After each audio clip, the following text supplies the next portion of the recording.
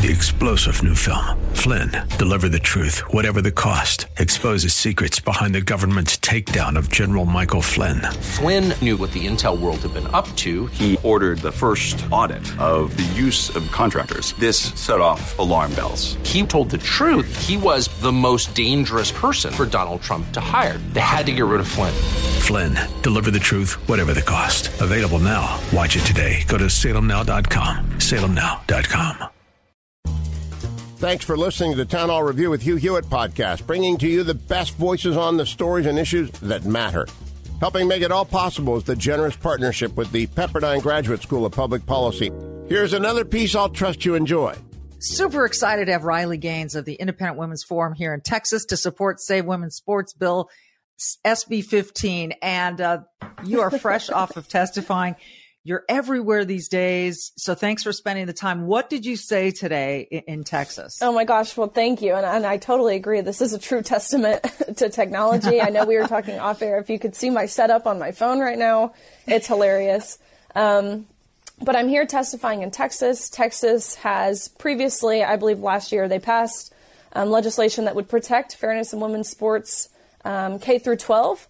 But they didn't have that collegiate level protected. And so I, of course, vowed to be here if that was something they would be putting forward, because I understand why it's so important to protect that collegiate level. These are the girls who, we've worked our whole lives to get to that point, the highest level you can compete, essentially. It needs to be protected. We shouldn't face unfair competition. And so I'm here. I shared my experience. I shared what the competition looked like, what the locker room looked like, what the silencing piece looked like, because these are things that a lot of people won't talk about, and a lot of these representatives don't know if someone won't tell them explicitly. And so that's why I'm here. It's been great. They're still testifying on the floor right now. There are 57 people signed up to testify. Wow. So really great stuff. It's interesting. And you talk about how young women have worked their whole lives. Now, I covered 2 Olympic Games where I covered 2 Team USA swim teams.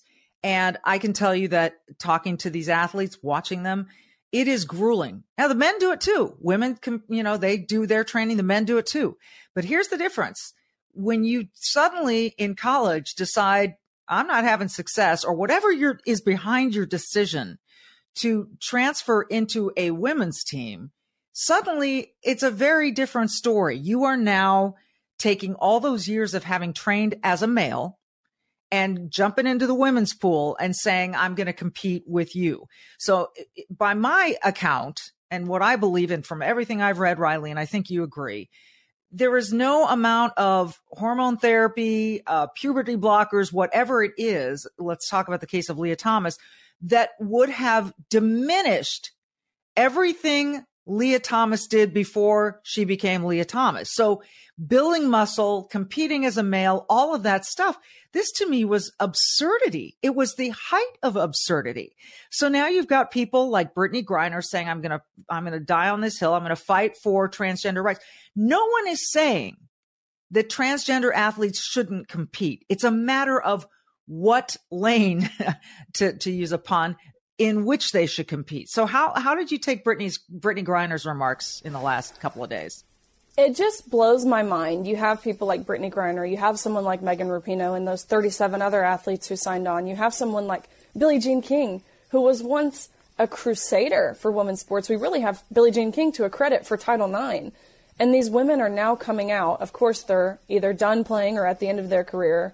And, of course, none of these 3 ladies I've mentioned, they don't have daughters to defend. So hearing them advocate for male inclusion in women's sports and women's spaces and like locker rooms, it's just disingenuous. It's, to me, again, knowing these women are done playing or on the verge of being done playing, they have nothing to lose. They would rather be kind and inclusive and virtue signal. But in reality, it's not inclusive to allow men into our sports. It's exclusive. It's exclusive to the very female athletes who Title IX was passed to protect.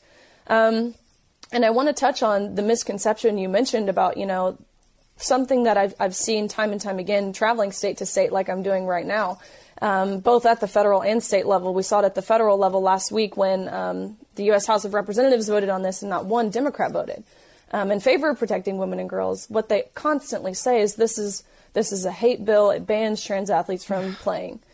just like you mentioned, this does not ban anyone. I do not believe anyone, regardless of your age, your race, your sex, your gender identity, your sports you're playing, no one should be banned from playing sports. That's the silliest assumption ever. Everyone is entitled to fair and safe play, and that's exactly what these state bills, that's exactly what Title IX was passed to protect, and these federal bills that are going through. That's what this argument is about. It's fairness. Yep. It's pretty simple as that. And you went to UC San Francisco to make this argument, to appear on stage, and this is when your profile skyrocketed. You were there speaking. If you don't mind, I'd love to go through the timeline. You arrive on campus. Were you facing any headwinds as before you even got to San Francisco to make this speech? So I knew San Francisco would, of course, be a different environment. I'm from Tennessee, so I knew, what I'm used to at home, the people in my community. That's very different than the demographic and the environment in San Francisco. And I knew this, of course, I was aware, and I thought I knew what I was getting myself into. I knew there would be protesters. I had already heard of counter events that were going on in opposition to me being there. But truthfully, in a sense, this kind of excited me. Not because I want controversy or not because I'm looking for arguments, but because it was a way to get in front of people who didn't agree with me. Maybe I was naive for thinking they would come a little more open-minded. Now I'm looking back and I understand I was totally giving them the benefit of the doubt and giving myself the benefit of the doubt. And so I was excited for this opportunity. I arrived to campus an hour and a half before the event, where I was supposed to be meeting the campus police department. They were supposed to meet me at this parking garage. They would go over kind of any sort of exit strategy, just the logistics of it, and then they would walk me over to the event. And so I get to the parking garage. The campus police never show up. So I just figured, not a big deal. This is an hour and a half before the event. They will probably show up to the venue and we'll talk then. So I walk over to the venue. It's on the third floor of a building. In this hour and a half, no police department shows up. But again, I was naive, but I thought I just didn't think it was a big deal. I thought the protesters, if people are protesting, of course, I respect their right to do so. And that's not something that bothers me. If it's something as simple, having signs, maybe some heckling, of course, nothing turning physical. But I understand that's their right to do, just as it's my right to be there speaking. So about 30 minutes before the event, people start filtering in, and very quickly, within 60 seconds, the room has reached maximum capacity. So there was only standing room, and the administrators who were there, they stopped letting people in for fire safety and things like that. And so the hallway was beginning to fill. And so in the room, there was about 50-50 supporters versus protesters. And I was able to deliver my speech. It was, again, there was some heckling. There were people who marched over to the event coming from a counter event where they all made signs and walked over together and different things. So there was some heckling, but I answered some questions and things like that. And it was good, engaging. But then it was only after the event where everyone stood up to leave, an ambush of people rushed into the room. And when I was delivering my speech... So they were an ambush of people that were outside, correct, rushed into the room. Correct. Okay. And when I was delivering my speech, I could hear them in the hallway, and there was hundreds of people in the hallway. And I could hear one side of the hallway yell, "Trans rights are under attack," and then the other side would yell back, "What do? We fight back." And so I could hear it, and it was, of course, unnerving. But again, it never occurred to me that it would remotely turn violent. But these ambushers, they enter the room, they turn off the lights, they flicker the lights, they rush to the front. This is when both myself and members of the room were assaulted, essentially. An officer comes up and grabs me, to which, again, I had no idea there was an officer in the room. This officer, she was not wearing anything indicating she was a police. Her face was covered by a mask. And she grabs me and says, "Come with me, I'm the police." And I didn't believe her. There was nothing indicating she was an officer, and so I was very reluctant to kind of follow her, but truthfully, I had no choice. And so she led me out of the room, to which we went to the hallway, and we were only met with more protesters. The stairway was blocked off, so that's when we ultimately had to go to a separate room along that hallway where I was essentially barricaded and, truthfully, kidnapped for 3+ hours. I missed my flight home. These protesters were yelling horrible, awful, violent, vengeful, hateful things at both myself and the officers for 3 hours. So they stood out in that hallway outside of the room you were put into for over 3 hours yelling this stuff. They did.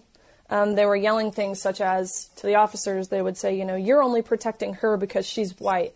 They were yelling things such as, you should have known what you were getting yourself into when you came here. You knew we would riot. You asked for this. They were yelling things such as, what they wanted to do to me. Open that door and let her out and let us handle her. Which in those moments, you truthfully do fear for your life, just knowing what they wanted to do to you, what they would have done to you, had you not been protected by the officers who... And these officers that were in the room with you, what were they doing? Were they calling for any kind of backup to come clear this hallway out? The officers did of course, I always respect law enforcement, and I think their job is admirable to the highest degree. But these officers, they were supposed to lock the doors at a certain point so no one could enter the building after the event had started. They didn't lock the doors. And when I asked them, why didn't you guys lock the doors? They told me, well, there's a lot of doors. I said, okay, well, aren't there a lot of officers? They were terrified to do their job and assert any kind of force because these protesters, again, I could hear them yelling things. You're racist. You hate the LGBTQ community. You're a homophobe. And so these officers, they didn't want to put themselves in that position where they're being accused of these things. So therefore, they would rather not effectively do their job, which ultimately was why I was at risk for my safety. What finally made these people dissipate? Was it just enough time passed? They knew they weren't going to get anywhere, and so they left, or how did it happen? The campus police department had to call the city of San Francisco police department. Ultimately, again, 3.5 hours later, they showed up and they were able to more effectively create an exit strategy. When we left, the protesters were, of course, still in the hallway. These officers, there was probably 20 of them. They formed a diamond type shape around me, and we essentially pushed through the protesters to get outside, where we were only met with more protesters. And it was at this point we had to start running because they were chasing us. I eventually got to a car. There was no police escort. There was no police who checked up on me after. There was no police who followed me to make sure I safely made it off of campus. So it was interesting, to say the least. And what is the status of any legal action you might take against the university? That is in process. I have officially announced that I will be pressing charges against everyone who committed a crime that evening, whether that be students directly, whether that be the administration, who has since come out and really doubled down on their stance. They applauded the bravery of their students who ambushed me. So there will be legal action, and that's in process. Yeah, it's so brave for a mob to go after a one woman. It's so brave for a mob to get together and shout obscenities at a woman, a single woman who had that was so brave. I think you were the brave one in this instance. I think most people agree with that. Your following on Twitter has like quadrupled since the last time I talked to you. People are in admiration. You're getting a lot of support. And I asked you this when you and I have messaged in the past, whether you felt like you were getting more support or more of this backlash. And, as you weigh it now, net, how do you sense the world on this issue? Are you getting more support? Do you feel like people are on your side, or is there enough of a wave of the other side that you feel like this is going to be a long slog? Just as you would expect, just as anyone with a brain would expect, the overwhelming majority of not just female athletes, the overwhelming majority of the general public, even the overwhelming majority of solely within the Democratic Party, they agree with this. They know men should not compete in women's sports. It's simple. And just as you mentioned, the San Francisco incident, it really backfired on these protesters because it showed, of course, my social media following it skyrocketed.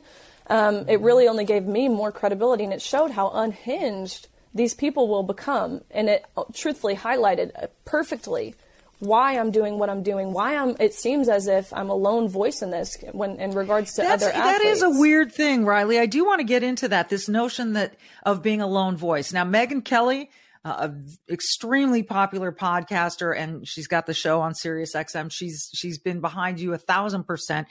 She took a picture of herself this weekend wearing a red hat that said, "Make women female again."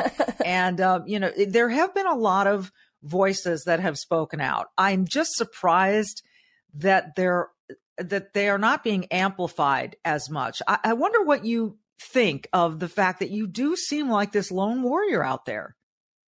It's, again, being in the same situation firsthand where I dealt with the administrations trying to silence you, the NCAA desperately trying to silence you, coaches. I saw that with my own eyes, and so I understand to a degree why it feels as if I'm a lone voice, because I know these girls are terrified. They are told awful things. Leah Thomas's teammates in particular, which I've talked to at great lengths, and just actually this week, one of them messaged me and said she's ready to come out and use her name and her voice and her face behind this issue, which is huge. So stay on the lookout for that. That'll be really exciting. But these girls, they're told, if you feel uncomfortable, and I swear I have a screenshot of their administration responding to them in an email saying this. If you feel uncomfortable seeing male genitalia in the locker room, here are counseling resources that you should seek. They were told that they can't take a stance because their school has already taken their stance for them. They're told, you'll never get a job. You'll never get into grad school. You'll lose your friends. You'll lose your scholarship if you speak up. These girls, they were forced to go to mandatory LGBTQ meetings every week to learn about how just by being cisgendered, they were oppressing Leah Thomas. And so these girls, they're emotionally blackmailed. They're terrified. They're scared. They're silenced into submission is what it is. And so, and again, they see what happens to me when I go to San Francisco. They see the backlash that I receive online. Again, I don't know if they're accurately seeing all the support because, again, the support is tenfold. But those comments, those negative things said about you, they weigh on people a lot more than the positive do. And these girls, they just don't have the confidence and the security and the leadership to put themselves in that position. But I'm hopeful that the tides are turning and more parents, more and more coaches, we need more men even to stick up for female athletes. And I'm confident that that's coming. We recently saw an NFL front office guy, or I can't remember if he was a GM or a coach, that wore a sweatshirt about protecting women's sports. And I retweeted it. You tweeted it. I know it was, I have goosebumps thinking about it because we need that so much from so many people at other levels. I mean, you're out there fighting this fight, and you talk about the confidence and the security that you need to do this. I just, do you ever get afraid? Really, no. It's kind of a blessing, but I'm so grounded in my support system, my family, my husband, my teammates. My teammates, of course, they agree 100% with what I'm doing. Yeah. I'm grounded in my faith. My faith is something that keeps me strong. It allows me to endure what I'm going through, what we as female athletes are going through. My favorite verse is Romans 8:18, which has been applicable my whole life through swimming and everything. It's for our present sufferings aren't worth comparing to the glory that will be revealed in us. And I just look at that verse now. Again, it's been my favorite my whole life. But it's so true even for this instance. Yes, some of the negatives, they're definitely there. They definitely have an effect. But it's not worth comparing to the changes that can and will and are being made to protect girls and women. I mean, it is amazing to me that here we are in the year 2023, and we're having to defend women's rights that were established 50 years ago. This idea that we can take someone who was born a male and compete all their lives as a male, and suddenly within a year say, you know what, they've taken enough of the medication or whatever, and Leah Thomas herself has come out recently and said that you and people like me were misogynists because we see this, we can accept her as a woman in her life, but not in the pool. And therefore somehow that's misogynistic. You had to have heard that appearance on a podcast from Leah and lost your mind. What was your reaction? It just blows my mind. Truthfully, when I hear that, what I see, the words that come to mind is entitlement. It's narcissism. It's putting your own feelings, your own safety, your own privacy, your own fairness, your own dignity, your own mental health. I could go on above every single other person's, knowing you're the one affecting all of those things for the majority of the population. Women it makes up 51% of the world. Leah knew by competing with us that we were uncomfortable in the locker room. Leah knew that we were giving up our opportunities to someone who would have never earned these same accolades in the men's division, yet didn't care. It just shows an utter disregard for women. That's what misogyny is. Feminism and sex-based terms, they're not fluid. These aren't terms that just get to change based on how you're feeling. And so to totally change what the feminist movement is and what the feminist movement was started for, what it represented in the 90s, what it really represented up until, 3 maybe years ago. I think COVID was a big turning point for a lot of this stuff. Yeah, I agree. These terms don't change. You don't get to change them just because you feel like it. So now I guess I do consider myself a feminist, which was something I never would have considered before. And so I kind of deem it as I call it a modern day feminist, which just means women deserve respect. We deserve equal opportunity, and we don't deserve to be overshadowed, overlooked by men and the farce of being a woman. Yeah. You can't just decide one day and be given all of the privileges that women have fought so hard to earn. And by the way, I always like to bring this up, and I know it makes people uncomfortable, but I think most of you women probably had to train and compete even when you were going through your monthly period.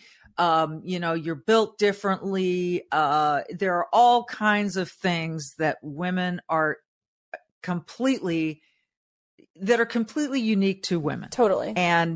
And this is Leah didn't have to do that. No, this is very true in the case of swimming, where we train 6 hours a day, holding your breath. Let's put that out there. You're essentially starved of oxygen for 6 hours a day, which can be healthy for you now that I'm looking back on it. But when you are menstruating and you are losing blood and you're kind of starving yourself of oxygen in that way, you're essentially anemic at this point.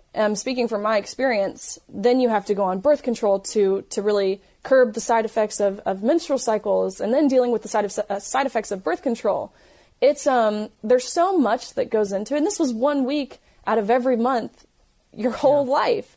This affects essentially 25% of your training. So when you put it into perspective like that, knowing that this is someone who never has to deal with those things, it's eye-opening. Even now, in the vein of being totally transparent, this is something I'm currently dealing with right now. And my back hurts so bad, which is, of course, a side effect of this. And I was thinking about this morning, if I was still having to swim, I physically could not do a flip turn and push off the wall because my back is in so much pain.